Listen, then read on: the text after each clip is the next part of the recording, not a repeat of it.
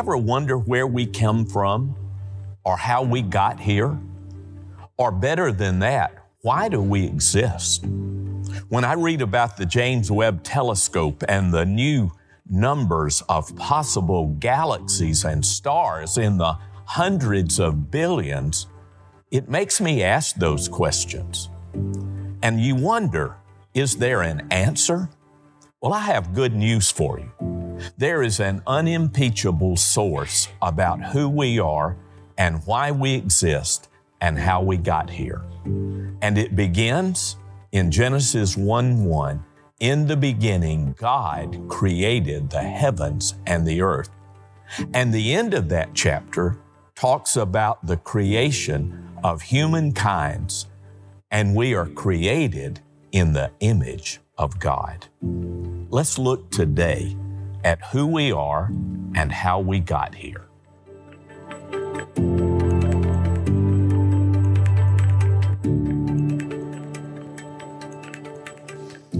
Our scripture is Genesis chapter 1, the fabulous, beautiful words of God's creation. And we're only going to look at 6 or 7 verses, but I hope that you will go back and read again Genesis chapter 1 and then read Genesis chapter 2, which we will look at next week. Because all of this answers the question, who are we? And why are we here? And how do we fit in all of this? Listen to the words of God. In the beginning, God created the heavens and the earth. Now the earth was formless and empty. Darkness was over the surface of the deep, and the Spirit of God was hovering over the waters. And you know that there is a series of 6 days there in which God creates. And there is a formula that is followed. It was evening and it was morning, because that's the way the Hebrews counted a day. The evening first and then the morning, it was the first day. And each day God looked over what he had created and he said, it is good. And it is good means it's just the way I wanted it to be. And at the end, he says it was very good. Everything in creation coincided with his desire. But the height of creation, the zenith of creation, the ultimate of creation was found when human beings were created. Look at verse 26. Then God said, let us make mankind in our image, in our likeness, so that they may rule over the fish in the sea and the birds in the sky, over the livestock and over the wild animals and over all the creatures that move along the ground. So God created mankind in his own image. In the image of God, he created them. Male and female, he created them. God blessed them and said to them, be fruitful and increase in number, fill the earth and subdue it. Rule over the fish in the sea and the birds in the sky and over every living creature that moves on the ground. And then verse 29 says something I've never seen before. It's amazing. God speaks directly to human beings. Here's what he says to us. Then God said, I give you every seed-bearing plant on the face of the whole earth, and every tree that has fruit with seed in it. They will be yours for food. And to all the beasts of the earth and all the birds in the sky and all the creatures that move along the ground, everything that has the breath of life in it, I give every green plant for food.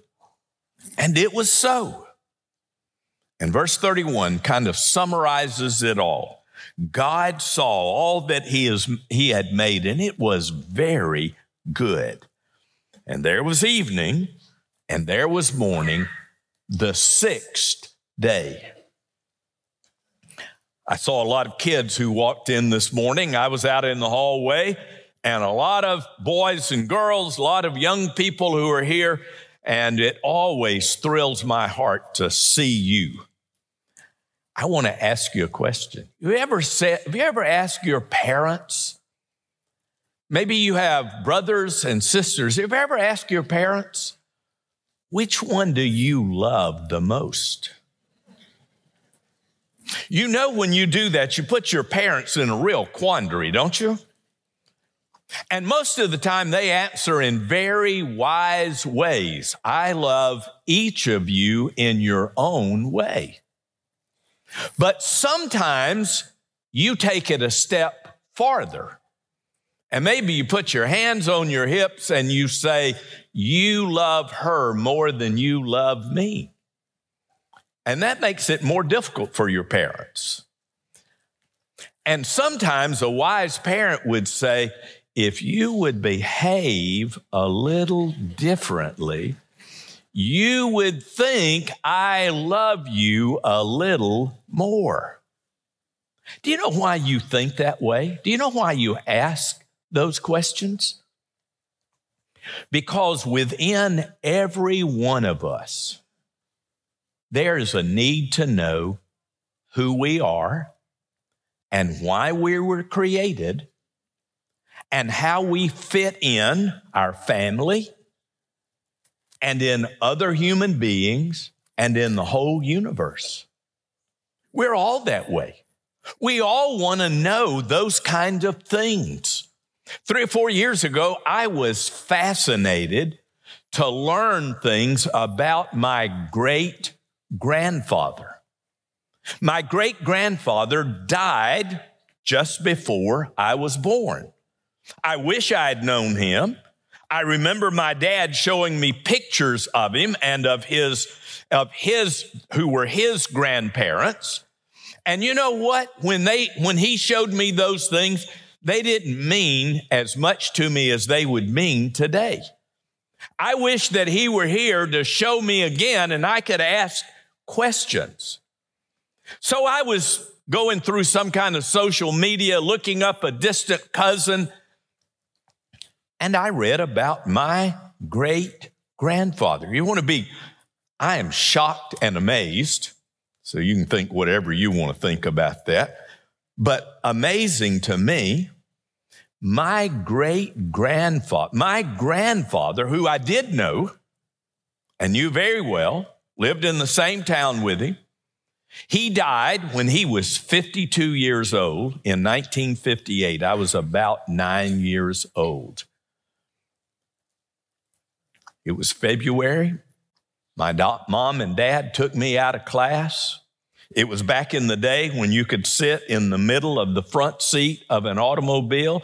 My dad was driving. My mom was over here. They were close to me, and they told me about my grandfather dying. And I cried, and I cried. So I read this cousin who was talking about, it was an older cousin, somebody she knew. And I found out my grandfather, who was born in 1905, died in 1958, that his parents lived in Russell County, Alabama, East Coast, near Auburn, near Columbus, Georgia, that part of the state of Alabama. My dad had cousins in Phoenix City, Alabama, Russell County. And my grandfather was the 12th and last child of that family. He was born when his father was 45 years old. His father was born in 1860. So here I am, 4 generations. Everybody says they're about 40 years each, and that's about what it is, about 40 years each, 4 generations, and I can go back to before the Civil War. I was fascinated with that because I want to know, who am I? And how do I fit in? And where do I count in all of this world? That's what every one of us wants to know, from the youngest child to the oldest adult. We want to know, how do we fit in? And isn't it amazing? The first words of Holy Scripture are who we are and how we got here and how we fit in. The very first words, in the beginning, God created the heavens and the earth. And then it tells us how we got here. And it's an interesting thing about how all of this is put together, because when you read through Genesis chapter 1, you read the things that happened before any scientist can imagine. There is no scientist who can take you back to this part of the creation. We have wonderful scientists who can look back and conjecture and hypothesize and wonder about how everything is brought into being, but nobody can go back to this point. But God gives it to us, and He tells us who we are. And boys and girls, I started with you because I cannot think of anything more urgent for you to know than how you got here and how you fit into the world. I think of all the things that you're going to need for the rest of your life, that you need to know these things. And so I hope you'll listen carefully to the sermon, not my words, but the words of God, what God is saying to us through His word and what He wants us to know. So I want to give you 5 things that He wants you to know. The first one is this: we are a part of God's wonderful creation. Now, it's great to live in this time because we do have the James Webb telescope, which is exponentially greater than the Hubble telescope. And so we're seeing things out in space that are mind-boggling, hard to imagine, hard to understand. When people talk about 100 billion galaxies, 100 billion stars, obviously they haven't counted, and they don't know, but they're making suggestions and theorizing about all of these kind of things. But we're a part of this. We are a part of something big and amazing. We're a part of something that only God could do. In Genesis 1:1, it says, in the beginning, God created the heavens and the earth. Now remember, you have the Old Testament and the New Testament. The New Testament telling us what God did when He revealed His Son to us. About 270 chapters. And the Old Testament telling how God revealed Himself before the coming of Jesus. And there are almost 1,000 chapters in the Old Testament. And in those 1,000 chapters, the word create is only used with one person as its subject. In other words, people form things, they mold things, they design things, they paint things, they craft things. But in all of those 1,000 chapters in the Old Testament, only God creates. In the beginning, God created the heavens and the earth. And then God starts speaking things into existence. And it is beautiful. And when we think about this world that He created, it is truly amazing. I love Psalm 19:1. The heavens declare the glory of God, and the firmament shows His handiwork. I think about that verse every time I drive across the lake early in the morning. Now, it's very likely that you weren't happy getting up that time of the morning and driving across the lake. But when you get in the middle of the lake, and at this time of the year, it's just a little after 6 o'clock, And to your left, in the east, the sun is coming up, and you can see it in a way that is different than most any other place where we live or where anybody lives. It is astounding. The heavens declare the glory, the power, the majesty of God. And the firmament, by the way, heavens and firmament are synonyms. Sounds like it ought to be the sky and the earth, but it's not. The firmament separated from the waters above the earth, from the waters beneath the earth. No scientist can ever get back to that point. The heavens declare the glory of God. And how did it all happen? God spoke it into existence. Let there be, God said, and there was. And when it says, and he saw that it was good, it means everything came out. How about that for language like we use? Everything came out just like I wanted it to. Everything happened exactly the way I wanted it to happen. This is how I wanted it to look, and it looks like that. Beautiful language. We always have to put the things of God in language we can understand and connect with. We just have to do that. No other way to do it. God created the heavens and the earth. He spoke it into existence. One of the commentaries I read this week, getting ready for this, said, when God speaks, something happens. And that's what it did then. God spoke and it happened. But do you know what? You know the zenith of creation? Genesis 1:1 kind of is a summary of everything. God, in the beginning, God created the heavens and the earth. But beginning in verse 3, then we start going through the days and the creation and God speaking everything into existence. And it doesn't really go from least to greatest, but sometimes you think that way. Let there be light, and there was light, without the sun and without the moon. God is the creator of light. God is light. In the book of Revelation, there will be a day in which there will be light without the sun. So God is working and he's continuing to work. And if you're sitting there and saying, how can that be?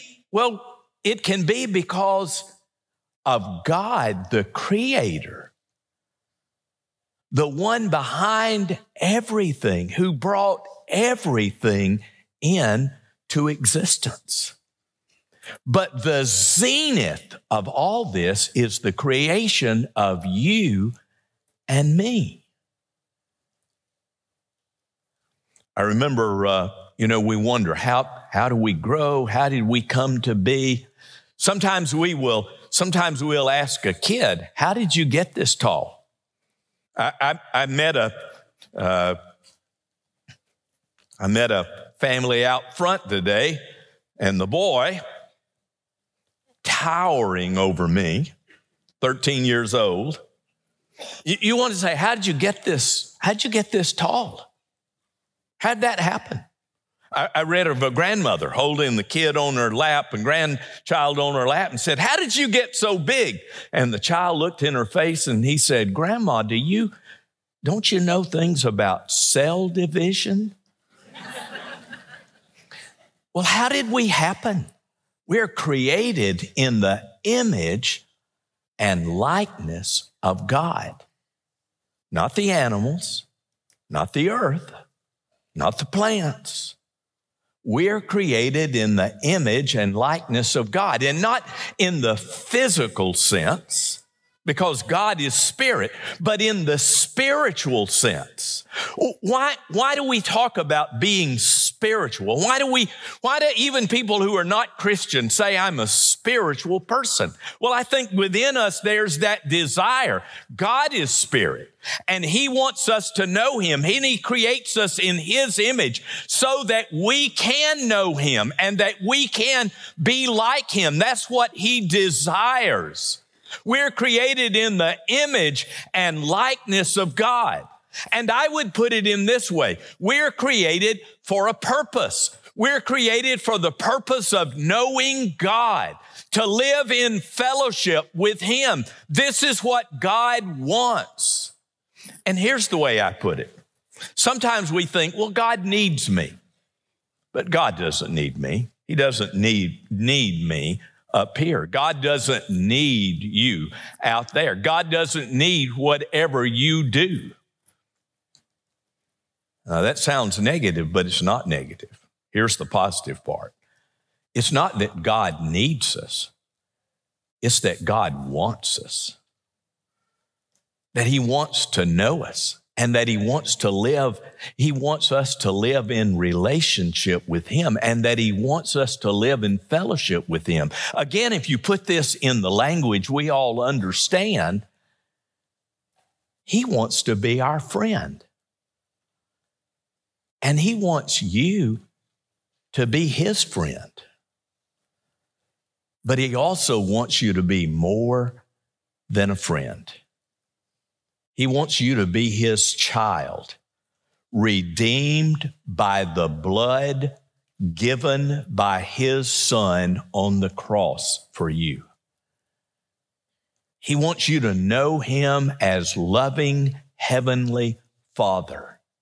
You have been created in the image and likeness of God to have relationship and fellowship with the God of the universe, who knows us all, who knows our DNA, who knows how we're made, who knows what everybody is going through right now, who cares for you and wants you to pray and call upon him and spend time with him. We were created in the image and likeness of God. There's a third thing here about who we are and how we got here and how we fit. And it is that we were created for God's purpose. So we can say this. When I was a teenager, we used to have this little saying. It said that God has a wonderful plan for your life. Well, I want to repeat that. God has a wonderful purpose for your life. He wants you to live in fellowship with him. He wants you to serve him. He wants you to make a difference in the world. You're not here just to live for 70 or 80 or 90 years, and then you can look back and say, I did all of these things, and I made all of this money, and I took all of these trips, and I had all of these things. What in the world is that worth?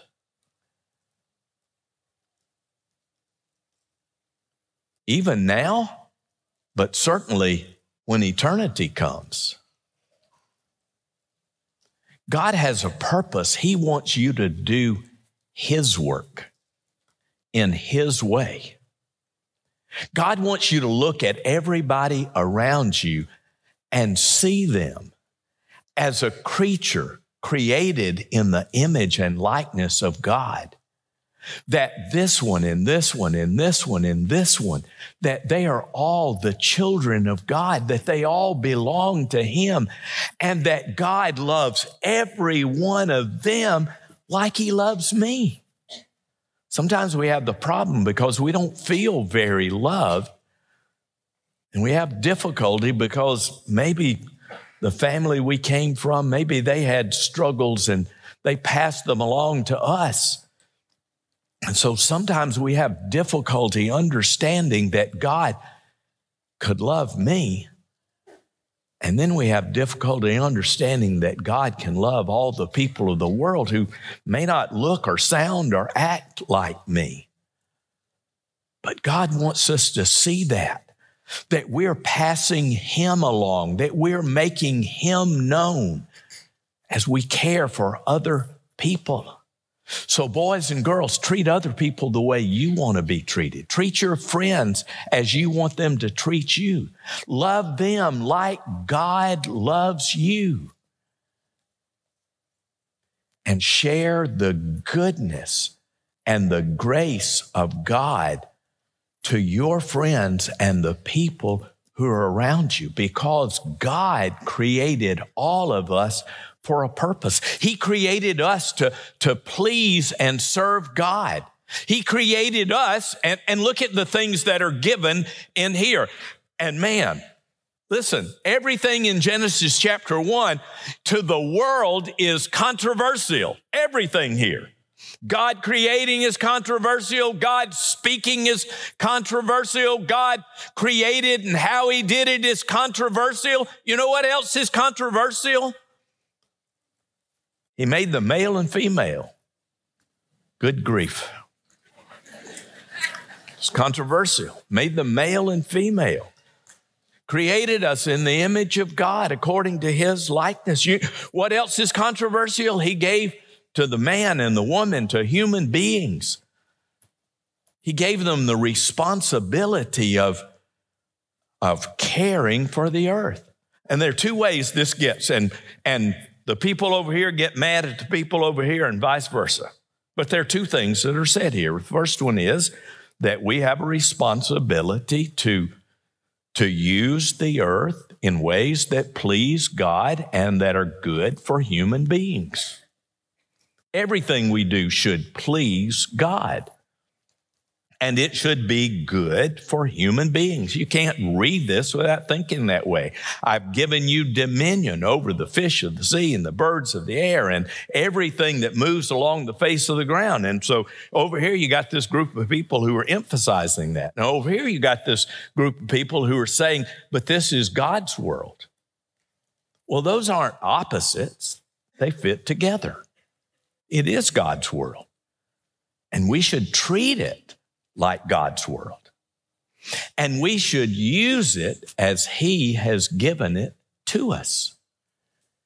And we're called to use this to serve God and to be a blessing to other people. Look at verse 28. God blessed them, told them to multiply. This is before sin comes into the world. Told them to multiply. When we look next week at Genesis chapter 2, instead of looking at the world from a 35,000 foot range, looking out into all of space, created the heavens and the earth and all that is within it, we get next week and many of you are seated with your family today. What are we going to do? We're going to put your family around the kitchen table when it's time to eat and everybody's laughing and everybody's enjoying the time together. And we're going to look at it from that little family of yours because that's the way God looks at it. And we're going to learn that God gave Adam a work to do, to till and keep the ground and to do it for him. That's before sin entered into the world. That he gave the man and the woman and he told them, he blessed them and he told them to multiply and to fill the earth. That's before sin enters into the world. God did all of this to make us his people and to please him. The fifth thing I want you to know is we are continually and constantly sustained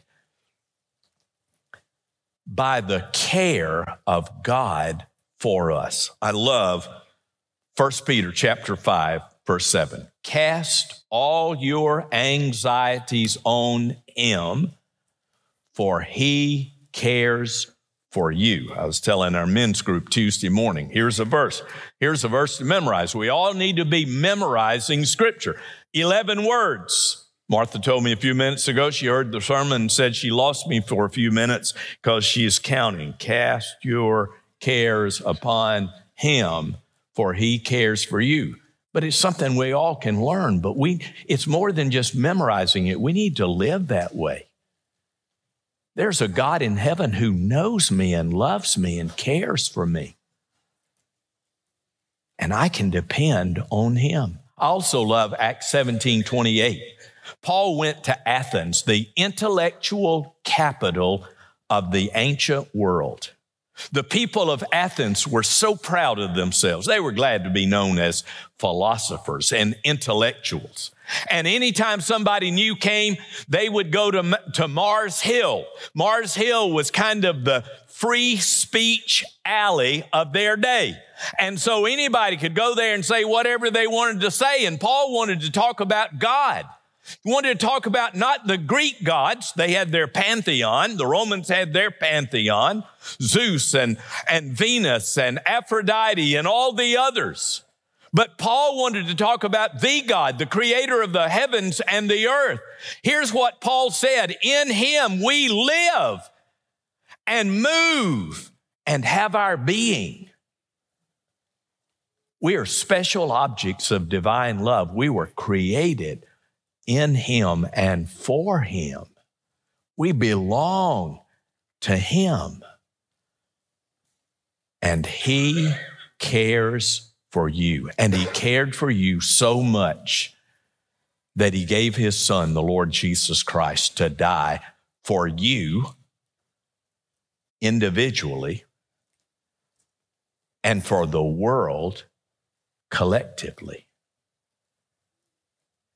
And he wants you to know him, and he wants you to live in his sphere so that he can guide you and help you and bless you and encourage you and strengthen you and spend time with you. That's what God wants. And he wants you to know him, and he wants you to live with him forever. We say that so often, maybe it just kind of goes out over our head. God wants to know me, and God wants to live with him forever. God wants to call me his child. God wants to hug me like a grandfather hugs me and loves me and cares for me. God wants that for me. Absolutely. And I promise you, you don't know and I don't know the half of what God feels for you and what he wants for you. So here's what I want to ask you to do. It's the big ask, not for money, but I want to ask. I want to ask you to open your heart to God. God, you created me. It's become clear. You created me. This world is a lot bigger than I am or a scientist is or anybody's understanding. This world is so big. No theologian can even see the vastness of who you are and what you have done. But I want to know you, and I want to receive what you created me to receive. And so I give myself unto you. There are believers who need to say to God, God, I've been doing things on my own, and it is time for me to start doing them your way. I want to ask you, walk to the front, talk with the counselor, pray with the counselor. They're trained to help you, and let this be your time of commitment or recommitment unto God. Let's stand together, please. I'm going to pray. As soon as my prayer is over, then it'll be time for you to come and make your decision. God, we thank you for what you did for us in Jesus Christ, our Lord. We thank you that you created us and that you know us and love us. God, help us now. Please speak to our hearts. Draw people to yourself that they might know you and live with you forever. We pray this in the name of Jesus. Amen.